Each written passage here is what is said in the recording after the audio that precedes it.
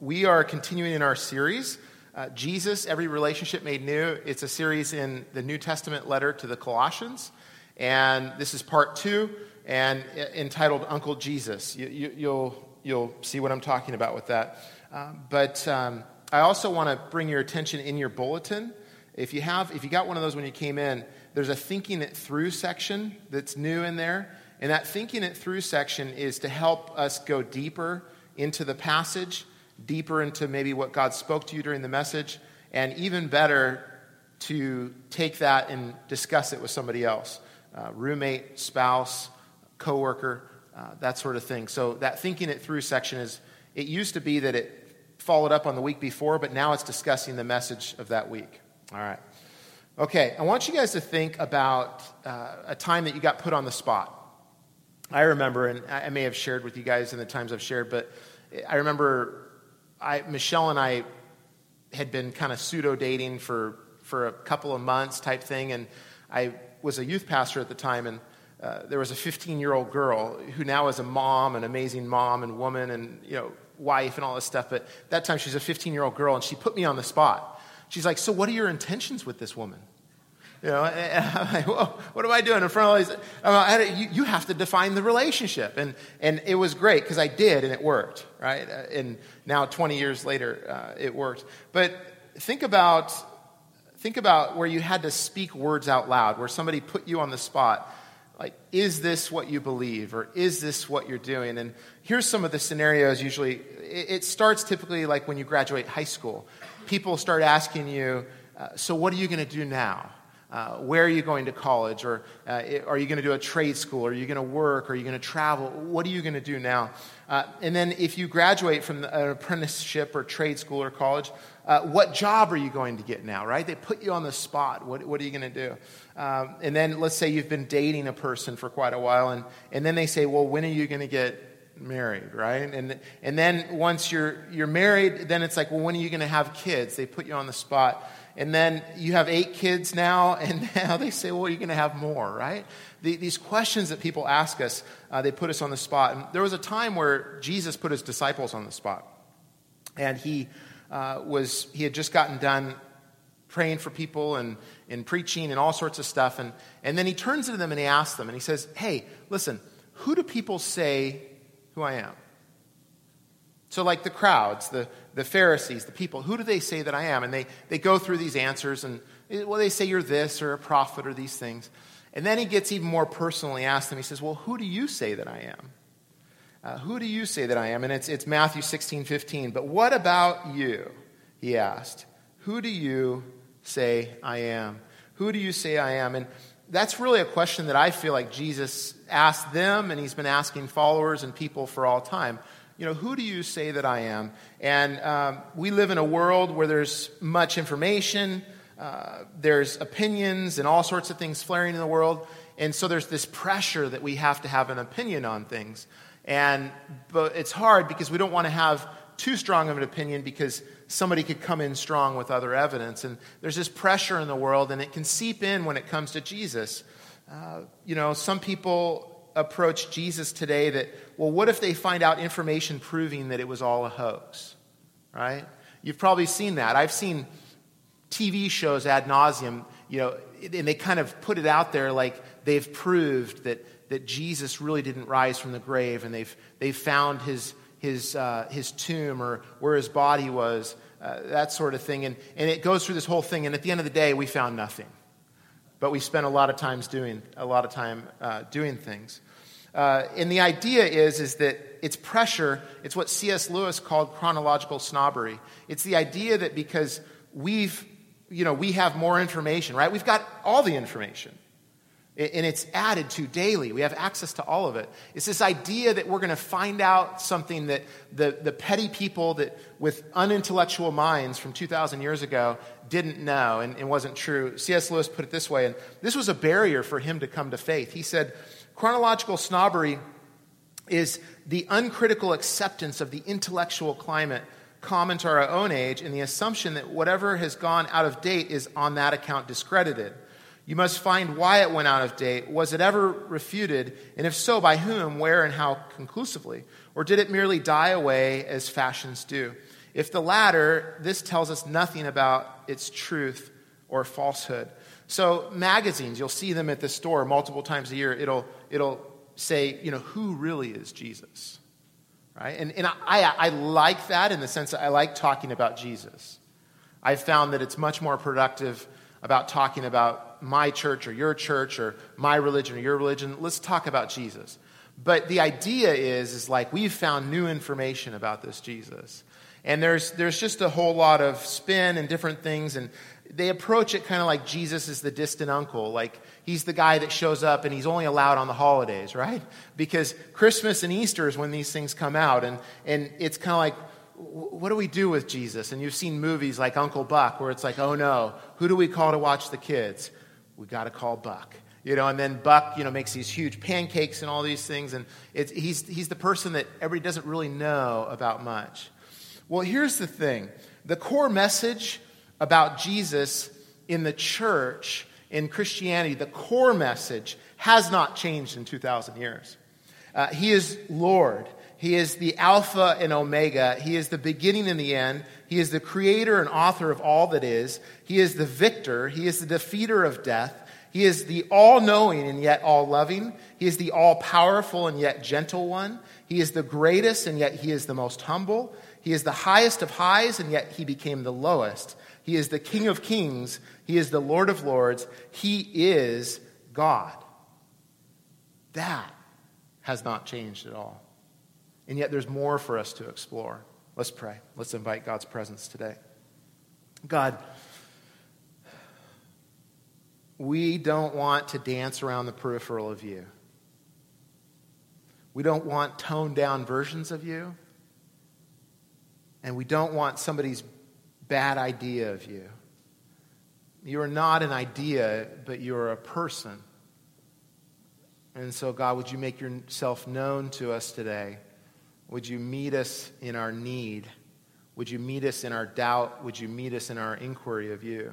Speak to us, God. We want to know that we've heard from you. In Jesus' name, amen. So we ended last week by reading Colossians 1, verse 13 and 14. And it says this. It says, for he rescued us from the dominion of darkness and brought us into the kingdom of the Son he loves, in whom we have redemption, the forgiveness of sins. And right before this, Paul laid out a prayer that he prayed for people. And we talked about this would be a great prayer for you to pray for yourself, and then also a prayer to pray for other people, because it's God's heart. And what he said was that he said that they could grow in increasing wisdom, power, patience, and thanksgiving.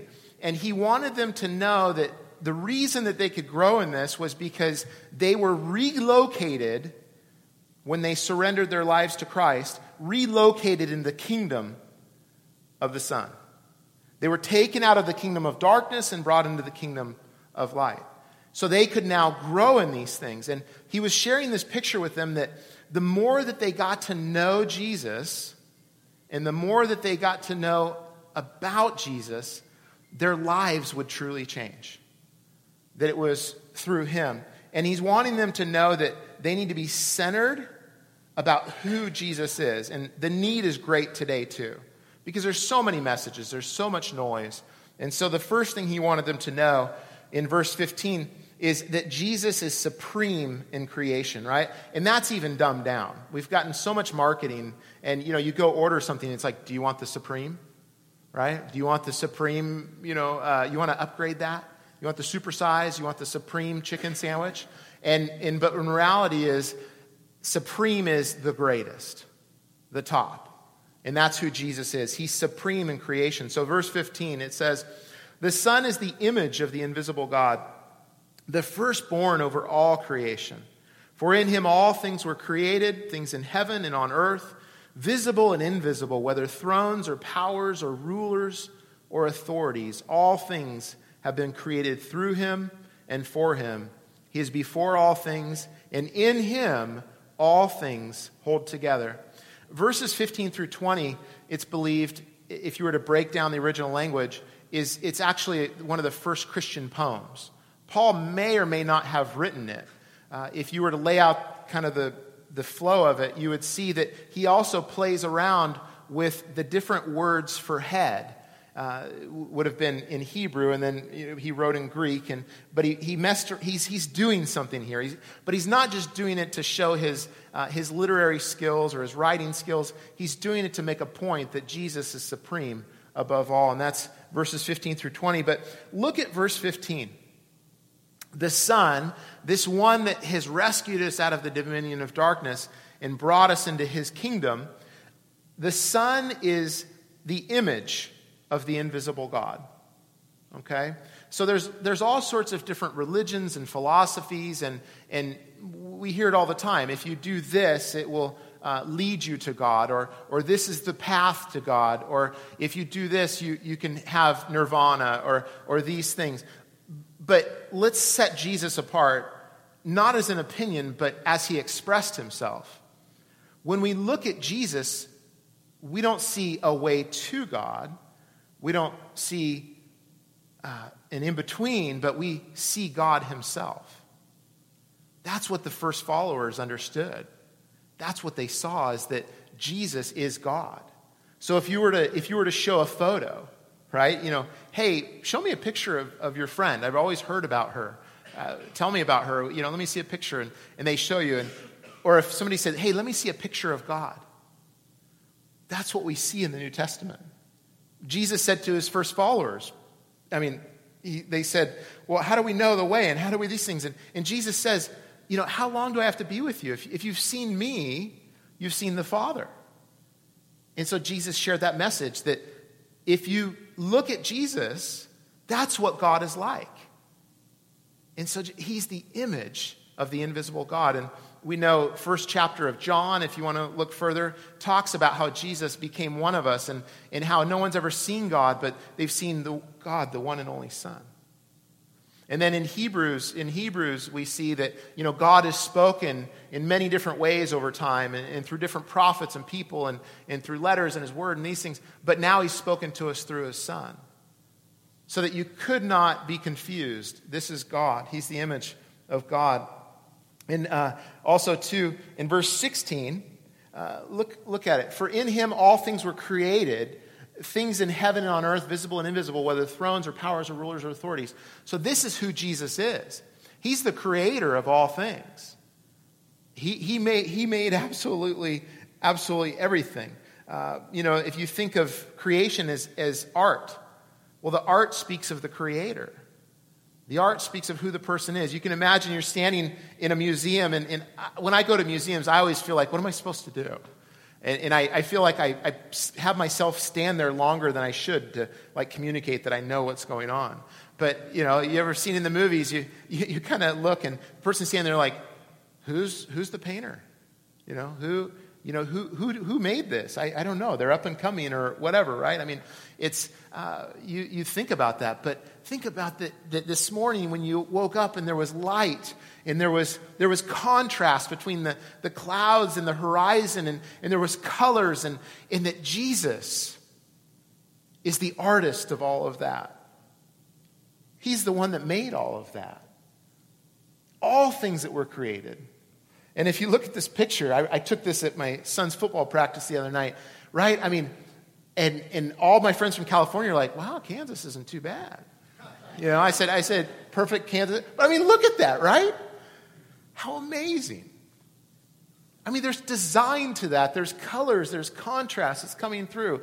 And also, too, I think that it's God smiling because it's football season, right? It's just, it's a perfect picture. I'm going to make it my what do you call it? The screensaver, yeah.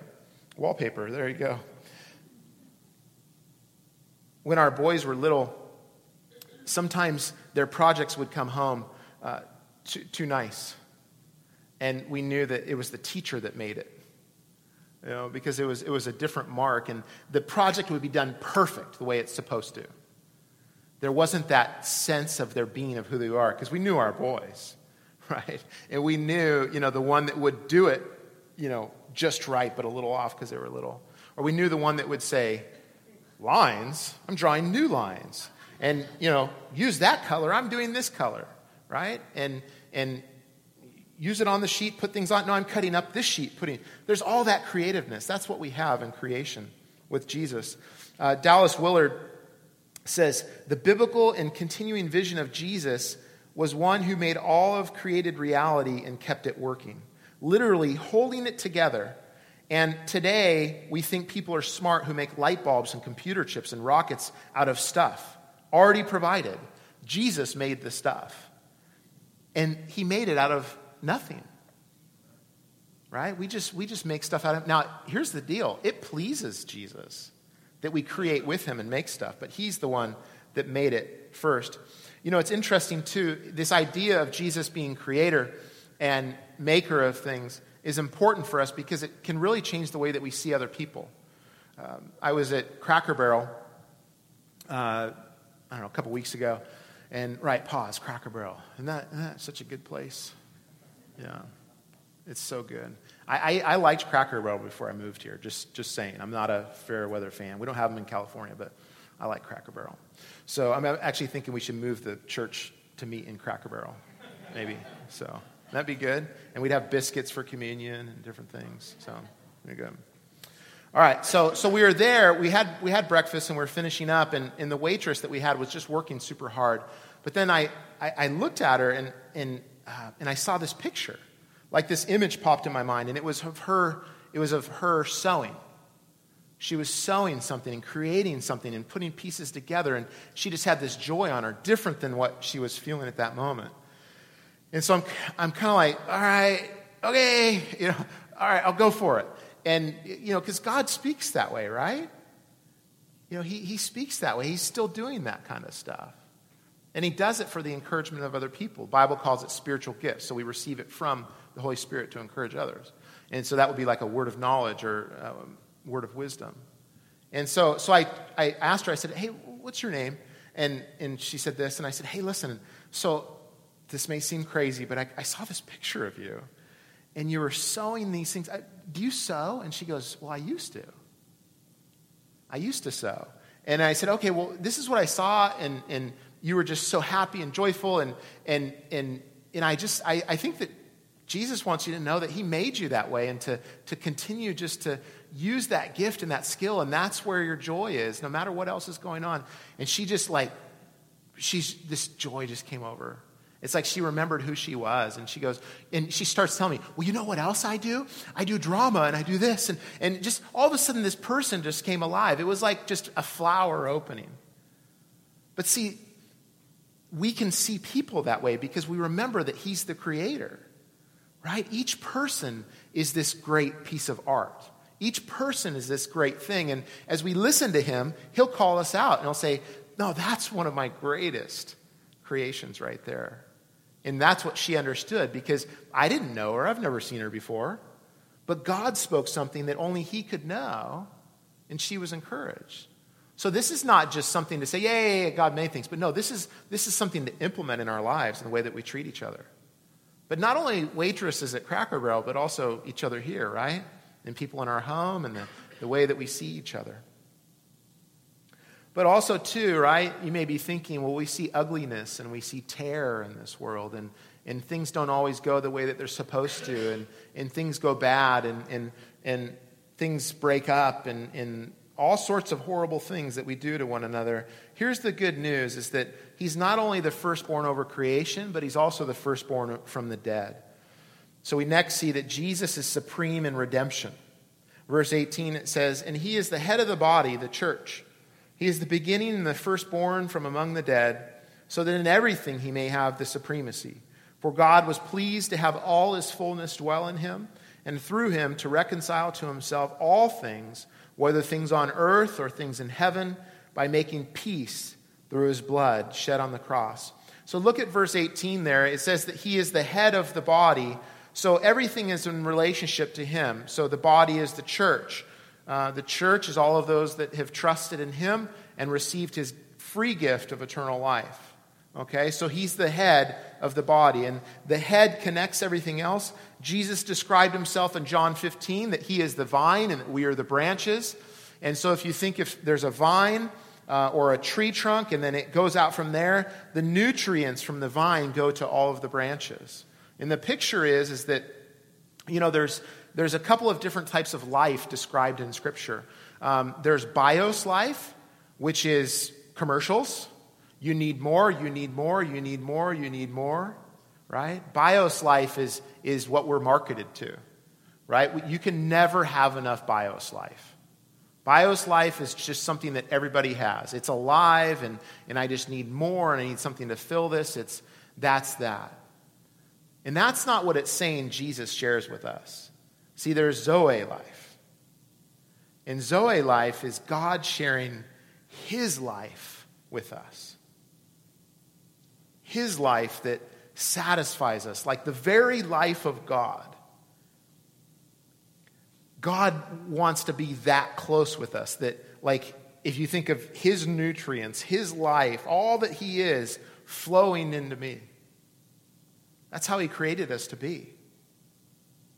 And it satisfies. And yeah, you can never get enough, but it's not you can never get enough because it never satisfies, but because it's just like, man, I want more. I want more of you, God. I want to know you more. I want to be with you more. And that's what he shares with us as the head of the body in the church. It also says that he is the beginning and the firstborn from among the dead. You ever do anything dumb with a friend? Right? And it's kind of like, hey, let's jump over this thing, or hey, let's swing on this thing over the creek, or let's jump our bikes. And one time, my friend and I had a bow and arrow that we created. And so it was kind of like, hey, well, we don't have any place to put the target, so we'll hold the target. And so he said, you first. And so I'm holding, man, this is great. We created our own thing, we got the target, and all of a sudden arrows are flying. I'm like, this is not a good idea. Here's the great news. When it comes to death, Jesus has already gone first. Our buddy Jesus, and I don't mean that in a bad way. Please don't take it by saying uncle or buddy. But our buddy Jesus has gone first in death. That he would be the first, that he would be supreme in death. And what does it say in Romans chapter 6? It says that if we died with him, we also rise with him to a new life. And so when you think of death today, people, right, there's different ways to frame it. But Jesus says, I've gone first in this other kind of death. Because here's what we know. We will all walk through the door of death. But it is a continuation of what we choose in this life. Right? I walk into eternal walking with Jesus and knowing him, or I walk into eternal separation because of what I've chosen in this life. If I chose to be with him, then I get to be with him. If I choose to not be with him, I'm not going to be with him. But we all choose that in that. And Jesus says, death is just like, because yes, every other people have died, but see, Jesus, he didn't just come back like resuscitated, because we've seen that, right? Like Lazarus, Jesus resuscitated Lazarus. Lazarus, come out. You've been dead for 4 days. Come out. But guess what? Lazarus died again. Jesus never died again.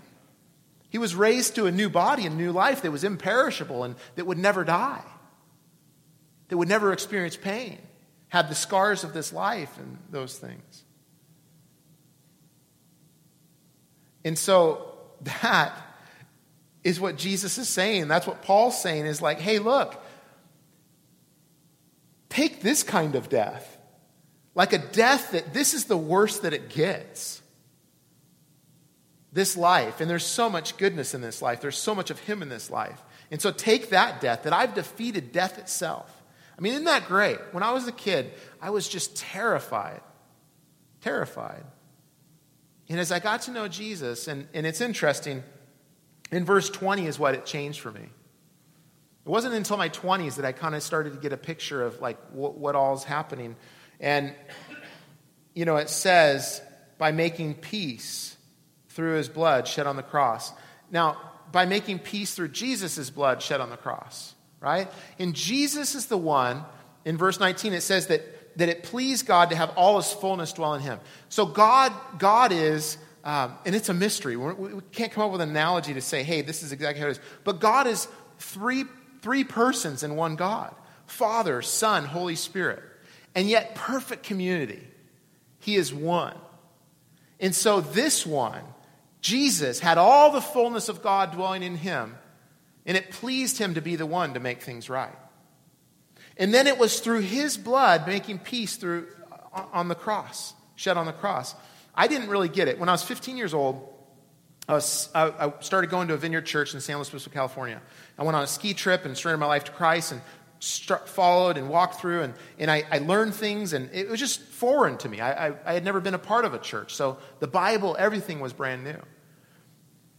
And it wasn't until I was about 21 years old, and I was sitting in a church in Hemet, California, and I wasn't really listening to what the preacher was saying, but I started reading Colossians. And I started reading this, and it was just like, God just, I literally had to grab it, walk. I go to the bathroom, and I'm on the floor, just weeping. And I got it. I understood. And here's the thing. I'm slower than others, okay?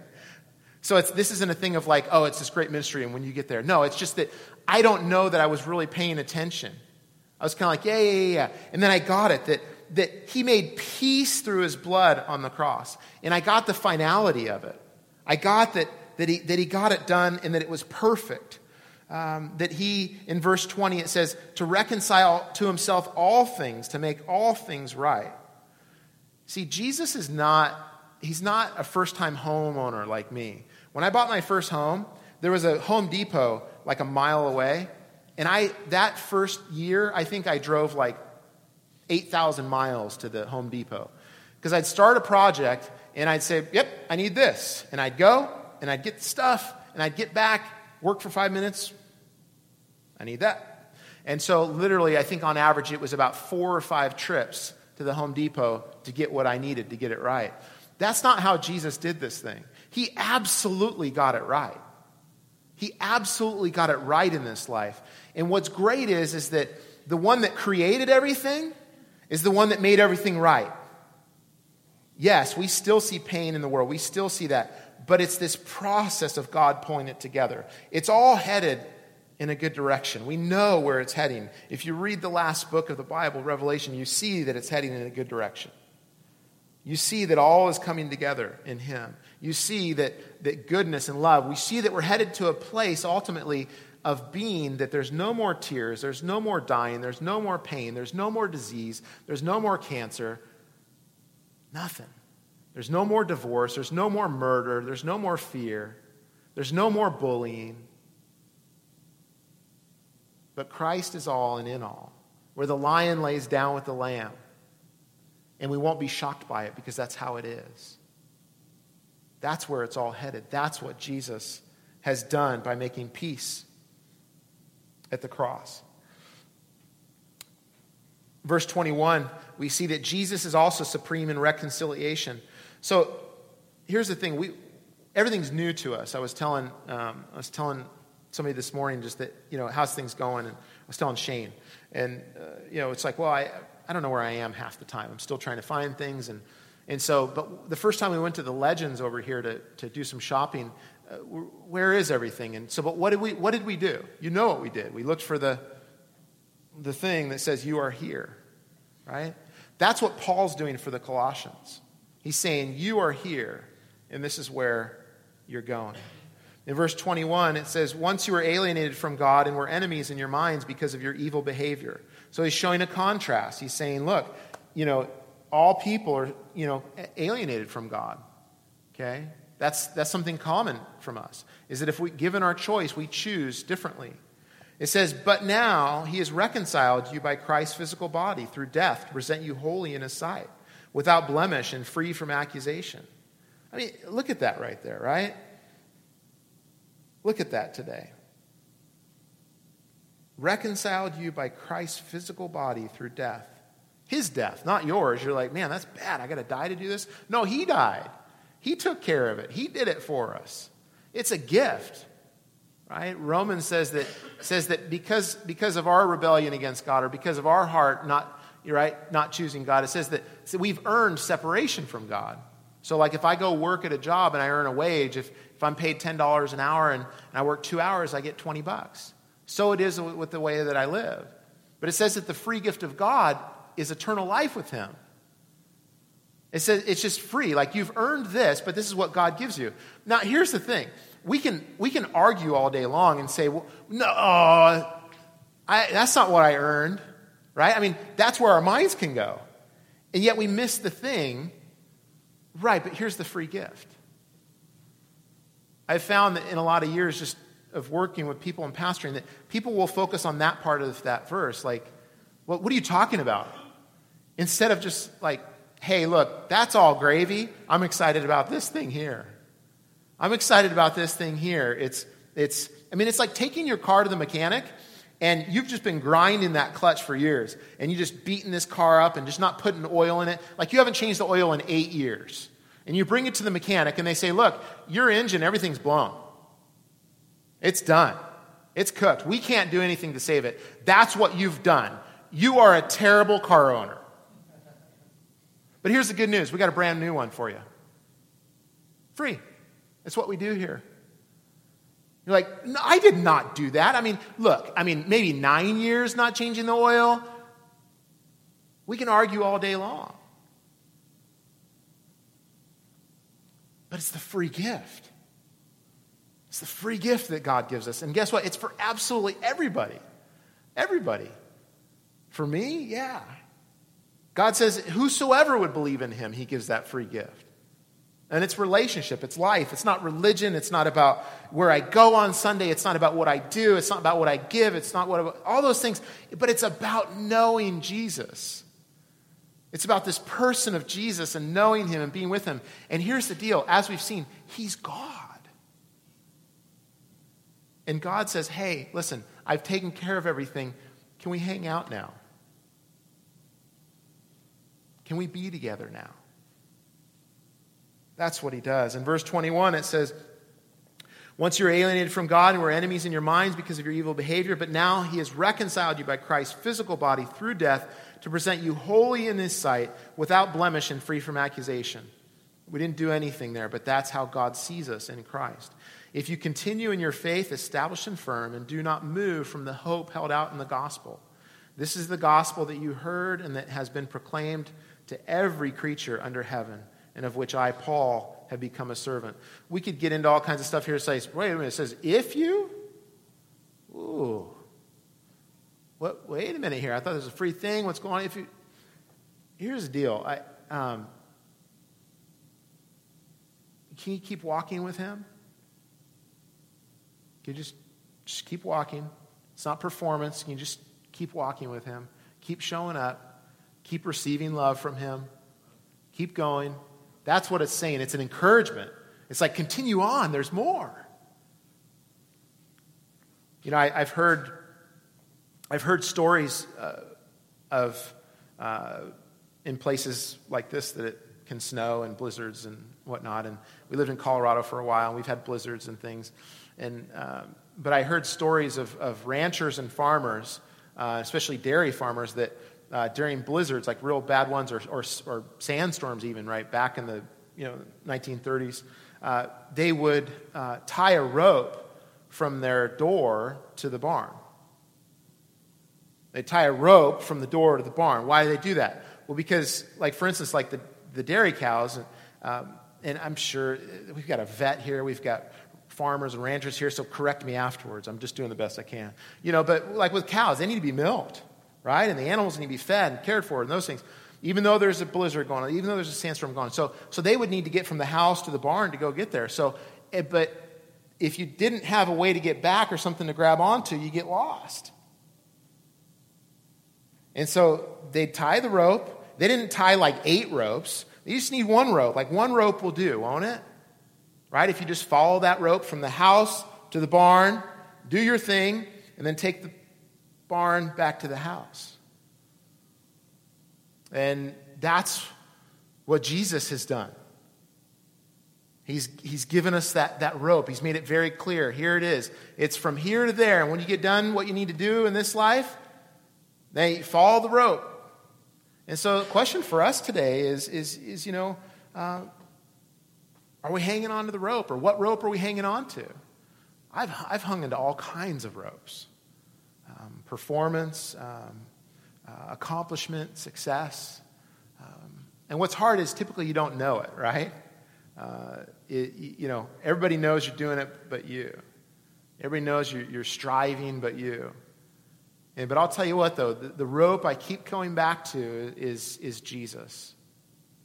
Remember when I was 15, I'd just come to know Christ, I'd tell all my friends, and I'd say, hey, man, I don't need anything. I see Jesus. I'm going to get married and have kids, and we're just going to live on the beach. And we don't need anything. I kind of learned that it wasn't totally practical, but, just like that. But that mindset I keep returning to. And we're going to have the worship team come up and worship another song here. But this morning, Jesus wants to put all of us on the spot. And it's not about performance. It's not about knowledge. It's not about church attendance. But he's basically saying, like, hey, am I your rope? Am I, who am I to you? And he doesn't say, hey, you have to have it all figured out. Doesn't say you have to have all these perfect theologies figured out. But listen, do you want who I am? Do you want what I've done? He's a pretty good guy to choose. He's a pretty good guy to choose because he's just given all and he loves us so much. And, there's all kinds of images that we think of God. And mine when I was a kid was that God, like the flat clouds where I lived, I was like, that's God's bed. But God never got up out of his bed. That God that I sat there and I prayed at soccer games and football games and God, would you do something for me? That God never got up and did anything. But then when I was 15 and people started sharing with me just Jesus, and I'm like this, I looked at him and I read about him loving all people and serving all people and giving to all people, and everyone was welcome with him, no matter how bad or how good. And I said, that's what God is like. That's my God. I want him. And that's what he invites us to. Let's stand together. Just while we're transitioning to this time, and we are going to take our offering this morning. Our offering is part of our worship. We recognize God as our provider when we give back to him. But I do want to give you an opportunity as we come in this morning, and that's that, it's Jesus has done it all. And so, what's my part? What do I do? Well, I respond. And so how might I respond to one that's given so much? This morning, it's you may be holding on to areas of your life. It may be, and it's typically fear. Maybe it's your marriage today, and you're trying to hold on so tight, and yet Jesus says, let me in. And it could be your finances today, and it's just holding on so tight, and he says, let me in. And it could be your employment or who you are, or you're a parent today. Boy, parenting, it's not for the faint of heart, is it? And yet Jesus says, I'm pretty good at that. Some people call me Father. And then 2, you may today say, hey, you know what? I want to grab onto this rope. I want that God. I want that God. And if that's you this morning, pray this prayer. There's no magic in the prayer, but it's the intent of our heart. And I did it when I was 15 years old, and guess what? I do it most days. Jesus, I choose you again. I receive what you did again for me. Not because I think I'm going to lose it, but because I want to keep living that way, relying upon him. So pray this prayer in your heart if you're choosing Jesus today. Jesus, I surrender my life to you. I give you everything. I receive your work upon the cross for me.